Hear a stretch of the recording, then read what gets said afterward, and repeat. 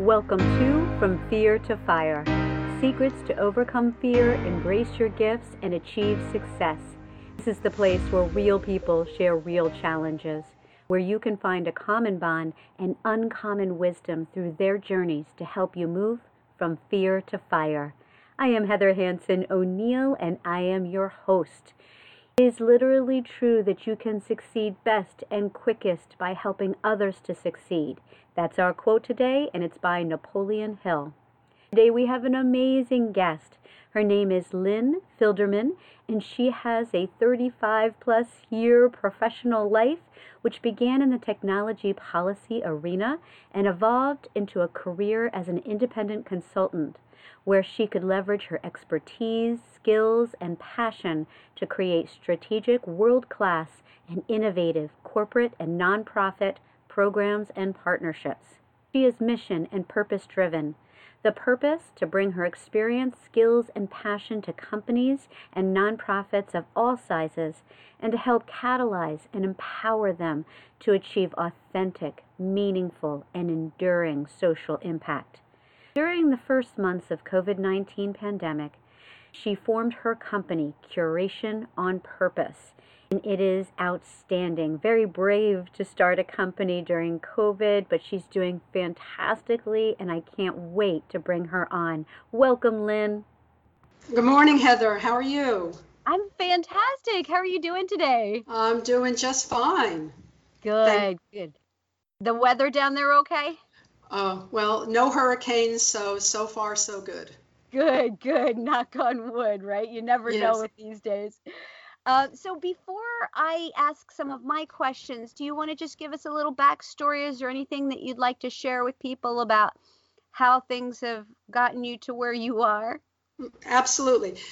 Look, I was born in Washington, D.C., and it was really formative in my life, and I'm very proud to be a native Washingtonian and a family that was in retail. So I learned a lot about entrepreneurship and business, even though I was not on the retail or sales side. And that contributed a lot to how I see the world, because I began to learn how to look beyond the words to what's going on. And I've been very fortunate in my career. So I look forward to diving into what I've learned, how I've gotten to where I am, and what I hope to accomplish going forward. I know. I love that you have so many great ideas for moving forward, and you just do such an amazing job of helping people. But before we move forward, let's go back to, how did you see your professional life, I guess we'll call it evolving over the last 35 plus years? Yeah. Well, when I was trying to figure out what I wanted to do in life, I didn't quite know. I knew I wanted to have impact. So I just kept following my gut and having opportunities presented to me, which I'm very grateful for, that ended up taking my journey in different paths along the way. And part of that was an opportunity would come my way, Heather, and I had this internal mechanism that was purpose driven. But if something came my way, if it was clearly a no, like it was a no, if it was clearly a yes, I could feel the door opening and I'd want to go down that road. And that informed my early career. But later in life, there were times when an opportunity would come at me and it kind of was in this neutral place inside of me saying, I don't know. And I always felt that was the universe saying, that's the road to go down, because you don't know where you're going to end up. I love that. That's really interesting. Sometimes it is an obvious no or an obvious yes, but most of the time it's more of that in between, isn't it? Yes, it is. I love that. Now, I know that you have these kind of career arcs. Could you share a little bit about what that means to you and what it looks like?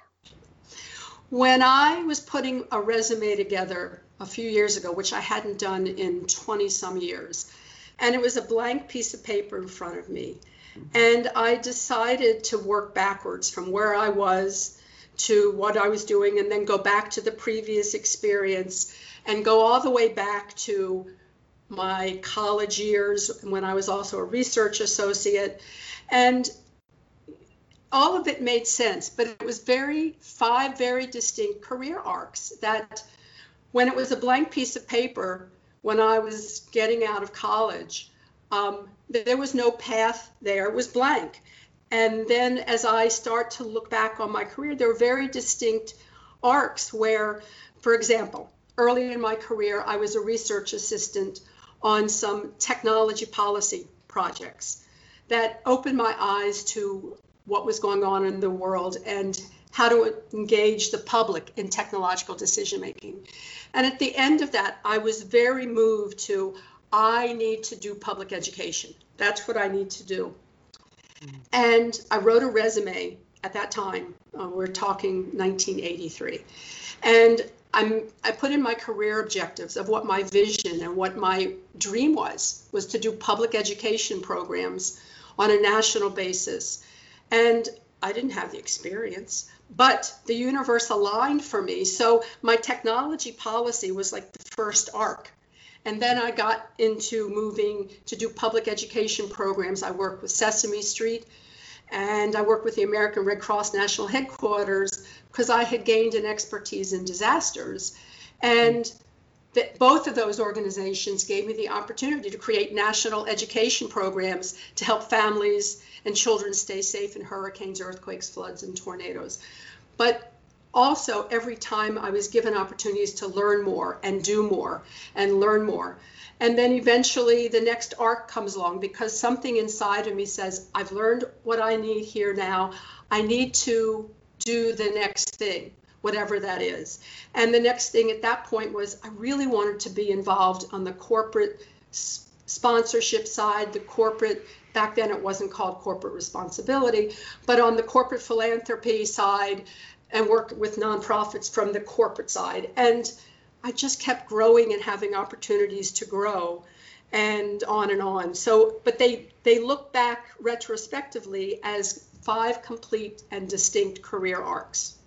That is really interesting. I think it's a good exercise in today's world where people are looking to expand and take their skills potentially in other areas because of what's going on in the world.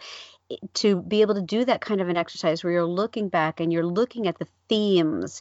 And I love that what I'm hearing you say is that your vision carried you forward. You decided first based on what you learned and where you wanted to go, and then the opportunities came to you. That's very powerful. That is true, Heather.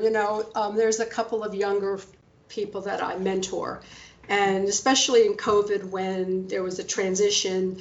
And I would always say, this is the time for you to think of what your dream is and what you really want to accomplish in your life. It could be general, it doesn't have to be specific, but find where your passion and your vision and find your purpose, because that's going to then dictate how you see opportunities that come your way.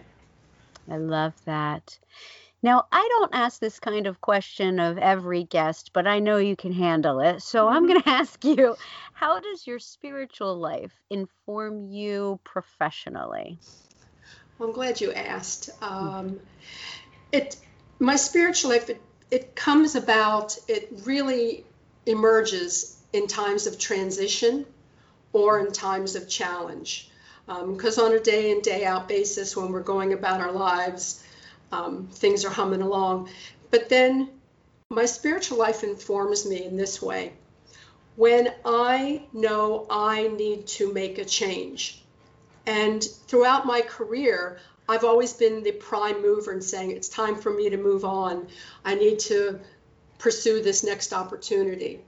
COVID was the first time it happened to me.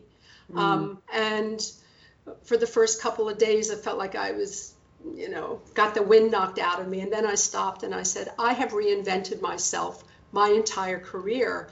This time I'm going to reinvent myself yet again. And where my spiritual life comes in has to do with fear. And when the need to do something is greater than any fear one could have, that's the first step. When I need to do this, and economic fear, financial fear, security, those things fade into the backdrop because it's more important to follow my heart. But there's also this thing that I learned many years ago about when the world seems, even in your vision, and the world seems like you're going down the road of everything seems to be aligning and you feel a lot of abundance, and it's that love, that abundance of the world. And then the next day you wake up and you're in fear, and yet nothing has changed. That just means I don't have enough faith in the process, because I trust the process of putting myself out there. It doesn't mean being passive and then waiting. It means putting yourself out there. And then in those days of fear, or the days of no clarity about, oh, this is all going to work out, you just put one foot in front of the other, and that's all you have to do for those days. So it's that fear and scarcity, and the other side being abundance. And the need to do is greater than any fear that I could ever have. I love that. It definitely resonates with the way that I see the world as well. You know, that element of trust in yourself, in your faith, in what you know in your heart. You said this, in your heart. Mhm. That is what's going to guide you. And whenever we stray from that, that's when the fear crops up. So I love how you kind of juxtapose those. That's fantastic. Mm. Now, as someone who produces, it sounded like you might have had something to add there. Yeah, I did, but that's okay. Go on. That's fine. I'll bring it up I don't later. want you to hold back. It's okay. I'm not holding back. Don't worry. Don't Okay. worry. As someone who produces events, what motivates and inspires you? Well, the thing that I've had the good fortune of being the executive producer of a conference for 3 years called the 3BL Forum, 3BL standing for Triple Bottom Line. 3BL Forum, Brands Taking Stands. And I worked with this wonderful CEO at 3BL Media, and he gave me free rein to shape the stage and the conversation on the stage creatively. And I did that for 3 years. We were going to do it October 2020 in New York, but it'll now be a virtual 3BL Forum.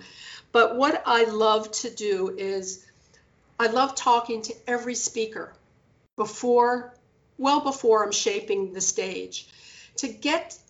They always start out when you talk on the phone, say, what are you going to talk about? And they'll always talk about, well, this is what we're doing, XYZ. And then I always say, why are you doing it? Why is this important? And I always get deeper insight. So I try to shape a stage that's a conversation that gets at the why and the how behind corporate thinking and corporate decision making, and that it's authentic. And now with a virtual event, talk about authenticity when we see everybody's kitchens and living rooms and dogs and cats and kids and whatnot. Yeah. And I shape the stage that's very fast paced because I want to leave the audience wanting more. And it's built a reputation. A colleague once said it's high octane because it's really fast. The sessions are 10, 15, 20 minutes long. And that I see it as a canvas, and that's where I get to be creative about how I shape an audience journey over the course of 2 days, or in the case of the 3BL Virtual Forum, it's on 3 Thursdays for an hour and a half. So the sessions are going to be really fast, designed to just provide a lot of information, but authenticity, because that's the thing is when you have somebody from the corporate world speaking, I approach everyone as first and foremost a human being, and they've got a story to tell, and they're just giving us insights into the why and the how, and how they think, and how a company's gone from somewhere to someplace else through these internal conversations. I always try to get at these nuances that you can't get anywhere else, and get people to be really authentic in how they talk to our audience and talk on the stage.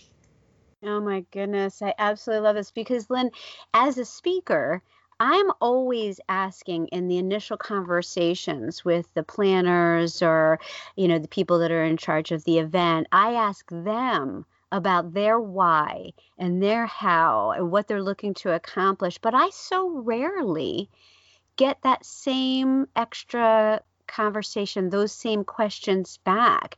It's just, okay, what's your topic? And I have to kind of dig a little bit to find out how I can customize to fit and mold to the mission and the audience. But I think it's fabulous. And I get that that's how you came up with the curation on purpose, because you're curating an experience with the stories. And I just think this is a phenomenal way to put an event together. Heather, you just said something that strikes me when you said typically you'll ask an event organizer what's their why, and then you'll try to shape your remarks to something that they say. I do the reverse. I know the general themes, and even if I don't, every conversation with the speaker leading up to helps me form this event and form these conversations. And it's always about my overall themes, my event, my overall themes. Now people know it's my stage. Come on, they know it. So for example, the 3BL virtual forum, Brands Taking Stands, Business Elects to Lead, which was to be in person in New York, and now it's virtual, and I was asked to produce that, be the executive producer of it. And our themes are, I pay attention to the world, and the themes, when we came up with the concept, was 7, 8, 9 months ago, before everything happened as we now know the last 6 months. And it was about business leadership. And then all of a sudden, the theme is that much more important. And we're looking at business leadership around the coronavirus and business leadership around Black Lives Matter and the movement towards racial and social justice. And also where business is leading in the Get Out the Vote initiative. And then finally wrapping it and connecting all the dots to this world of sustainability and climate and what's known as ESG, environment, social, and governance, how companies are looking at all of these things given how our world has changed in the last 6 months. And so those are the overall themes. And then all the speakers, I see where they should fit. It's like putting a puzzle together and putting them in a place to hear their voices around these themes, which is a gift to me that I get to do that. That's fantastic. I bet that is just going to be a phenomenal event. Now, let's take that glance forward. I know we talked about it, we alluded to it, but how do you imagine the future of in-person or not in-person events? What do you think that the future of our industry is going to look like? Well, a couple of things, and I think a lot about it. So when COVID hit, I started paying attention to a lot of virtual events and got to meet a whole bunch of folks in the event industry, which has been great, such as yourself. So when I think about in-person events, and I have a giant question mark, it's this thing that I look at the world with through the lens of curiosity. Because I think let's assume safety. It's safe to go to events again. First of all, the industry is calling them hybrid events. And I don't see them as hybrid. I see them as layered. I see that if you're going to have an in-person event, I don't know what we're going to expect of them. I suspect that we don't even know when we all can show up. First of all, there's budget, but when you can attend events in your own home, at your own pace, I think it's going to be very challenging to engage an audience as we have for 9 hours in a space. So I don't know what it's going to be. And I'm thinking that if I produce an in-person event in 2021, if I were to do it today, I'd put a kitchen table on the stage and have the speakers all talk like they're talking on all these virtual events. But I think it's going to be layered, where you have to weave in a virtual audience, because we expect no matter where we are, we can attend anytime, anywhere. Mm-hmm. And something has got to be very meaningful in order for people to spend the money to go in person. And I don't know what it is yet, but I think it's going to be different. And then layering and finding a way to layer together your in-person audience with your virtual audience that can be around the country and around the world. So I understand networking is always really important, and that's going to be an important piece. But I think the formula for successful in-person events hasn't been established yet. And I think it's a creative opportunity to reinvent, why do we get together in person? Because I don't know the answer just yet. What a beautiful answer. Because it's always okay with me to say, I don't know the answer just yet. Because when people just kind of make it up and they just don't know, this is perfect. And some of the things that I want to point out here, meaning came up. It has to have meaning. We're inundated with so many different opportunities to learn something, to do an online, a virtual thing right now, because people want to serve and get the message out there. But it has to have meaning for us to give up our, most important resource, which is time. And so I think that's a big part of it. And I love that, and for me, what I'm hearing is you're going to go back to how you've made all your other decisions. You're going to go back to your heart. You're going to go back to, that trust that you have. You don't seem like you're in, when you say, I don't really have the answer yet, that is not a fearful place. That is a curious place. That's what I hear. And I think that is fantastic. Heather, you're right. It comes from curiosity. It's a creativity in the space of events. And I would say this too, another part of the formula is with virtual, with all these Zoom calls, we are experiencing the nth degree of authenticity. People wearing their COVID clothes. You get to hear the birds in somebody's backyard in Germany or in the West Coast or up north. And there's an authenticity that we are now experiencing because of all of these virtual phone calls, virtual meetings. And I think we're going to expect something different of each other when we see each other, because our masks are off. When you can see the CEO's living room or somebody in the C-suite, their attic with their kids' pictures handwritten, painted on the walls. Mm-hmm. And it's an authenticity that I think this time has allowed us to experience, that I think we're going to look at each other differently when we first get together in person. And I'm hoping that people will bring their authentic selves as they have on all these virtual meetings. When you just said that right now, I got chills, because I just wrote an article about this that hasn't been released. It's not being released until tomorrow, which will be yesterday when people hear this. But it's about the masks that we're wearing, and how, what a visual where you're talking about we've had to put on our masks, but yet it's allowed us to take off our masks. You know what I mean? Absolutely. And you just hit on that. And I literally have chills thinking about the way that you just said that. That's fantastic. People who work with you know that you have truisms. Yeah. So what are they and why? Okay. So first is, there's no substitute for experience. And experience counts for so much of how we learn and grow. And I look back and I can draw on my own experience to inform me and teach me. So I always say there's no substitute for experience. And so get as much experience as you can, no matter what age you are. But experience, because that's going to help inform your knowledge on a DNA level. Mm-hmm. There's another one that I have, which I don't know if it's entirely true now, but I always say there's no substitute for face-to-face. Yeah. We've seen a substitute, and I don't know what that face-to-face experience will be like going forward in terms of professionally, but there still is no substitute for face-to-face. Now, I'm old school, and I say there's no substitute for paper.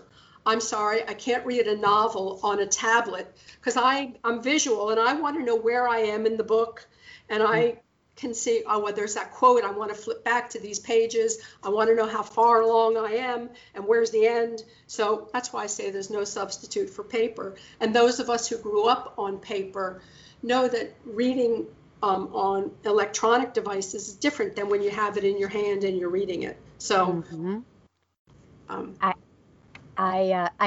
need to touch on that one. I need to comment on that one because I have always been, I guess I'm old school too, but like I call it tactile. I want to touch my book. I want to turn the pages. I want to smell it. And I just recently had another experience that reinforced this. So a friend of mine who is 91 and amazing and has like such an interesting background, read a book, highlighted it, and then decided to share it with me. I think everyone should read a book after someone else has highlighted it, because as I'm reading it, I am seeing into his heart, into his mind, into what's important to him. Why did he choose to highlight this sentence? And it's speaking to me in a way that I never would get that otherwise. Right. And so I'm with you on that one, Lynn. Actually, I'm with you on all three. Now I have another too, and that is this. Ahead. Yeah. So during times of transition, and I've said this often lately, that Lynn's truism, 3 years from now, you're going to look back and this is all going to make sense. It's all going to completely make sense. And the other add-on to that is there's a solution more wonderful than you can imagine. What a beautiful truism, because, we get so caught up in thinking that we lost something in this moment. And then inevitably later we look back and we say, having lost that opportunity left me open for this better opportunity. And I see it literally almost every day that things like that come back for me. So that is very, very good thing to keep in mind. In 3 years, you're going to look back and it's all going to make sense. That's right. Yeah. These truisms and the way that you are running your events and the way that you're thinking, I just have a feeling that our listeners are going to want more from you. Can you please share how they can get a hold of you, anything that you want to share about Curation on Purpose or anything at all? Okay. So curationonpurpose.com we're in the business of curating it right now. So the full website will be launched in September. You'll find more there, but if you go to curationonpurpose.com, you can find me on LinkedIn. And we've wrote an ebook, a young man that works with me, Samuel Northrup, and he and I put together an ebook where we participated in an event and curated an event on the future of social good events. So we have an ebook on that. So if you connect to me on LinkedIn, that's the best way, and I'd be happy to share the ebook. And then we will be producing an ebook after the 3BL virtual forum when we hear how companies are navigating these challenging times and how they're stepping up to leadership. That's an imperative to address some of the challenges, particularly companies' authentic leadership around addressing social and racial justice. Well, I can't wait for that one. But would you be okay if I put a link to your current ebook in our show notes, as well as a link to Curation on Purpose? This way people can also, I highly recommend that you connect with Lynn on LinkedIn, but I'd love to be able to give them that easy access to your site and ebook if you're okay with that. Sure, absolutely. Thank you. Excellent. Okay. Well, as I alluded to, 30 minutes goes by really fast. So, Lynn, you have been extraordinary. Do you have any, burning philosophy or idea or thought that you would love to leave our listeners with today? Yes. I would love to say to all of you who are listening, dig deep inside to find what your purpose is, because your purpose is your North Star. And that's been my North Star. And I think a life that has purpose, no matter what arena, that's the thing that can propel you to having real impact and having real meaning. And that's the thing that will guide you in those times when we're not certain, but the purpose is the driving force. So that's what I would offer up is, if you don't know your purpose, dig deep, because everybody has a purpose. I believe that very strongly as well. Sometimes we just are not listening close enough. So I encourage everyone to dig deep, find that purpose, just like Lynn said. Lynn, thank you so much for your time today, for your wonderful perspective. And I encourage everyone to reach out to Lynn to get a little bit more information from her. Thank you again, my dear.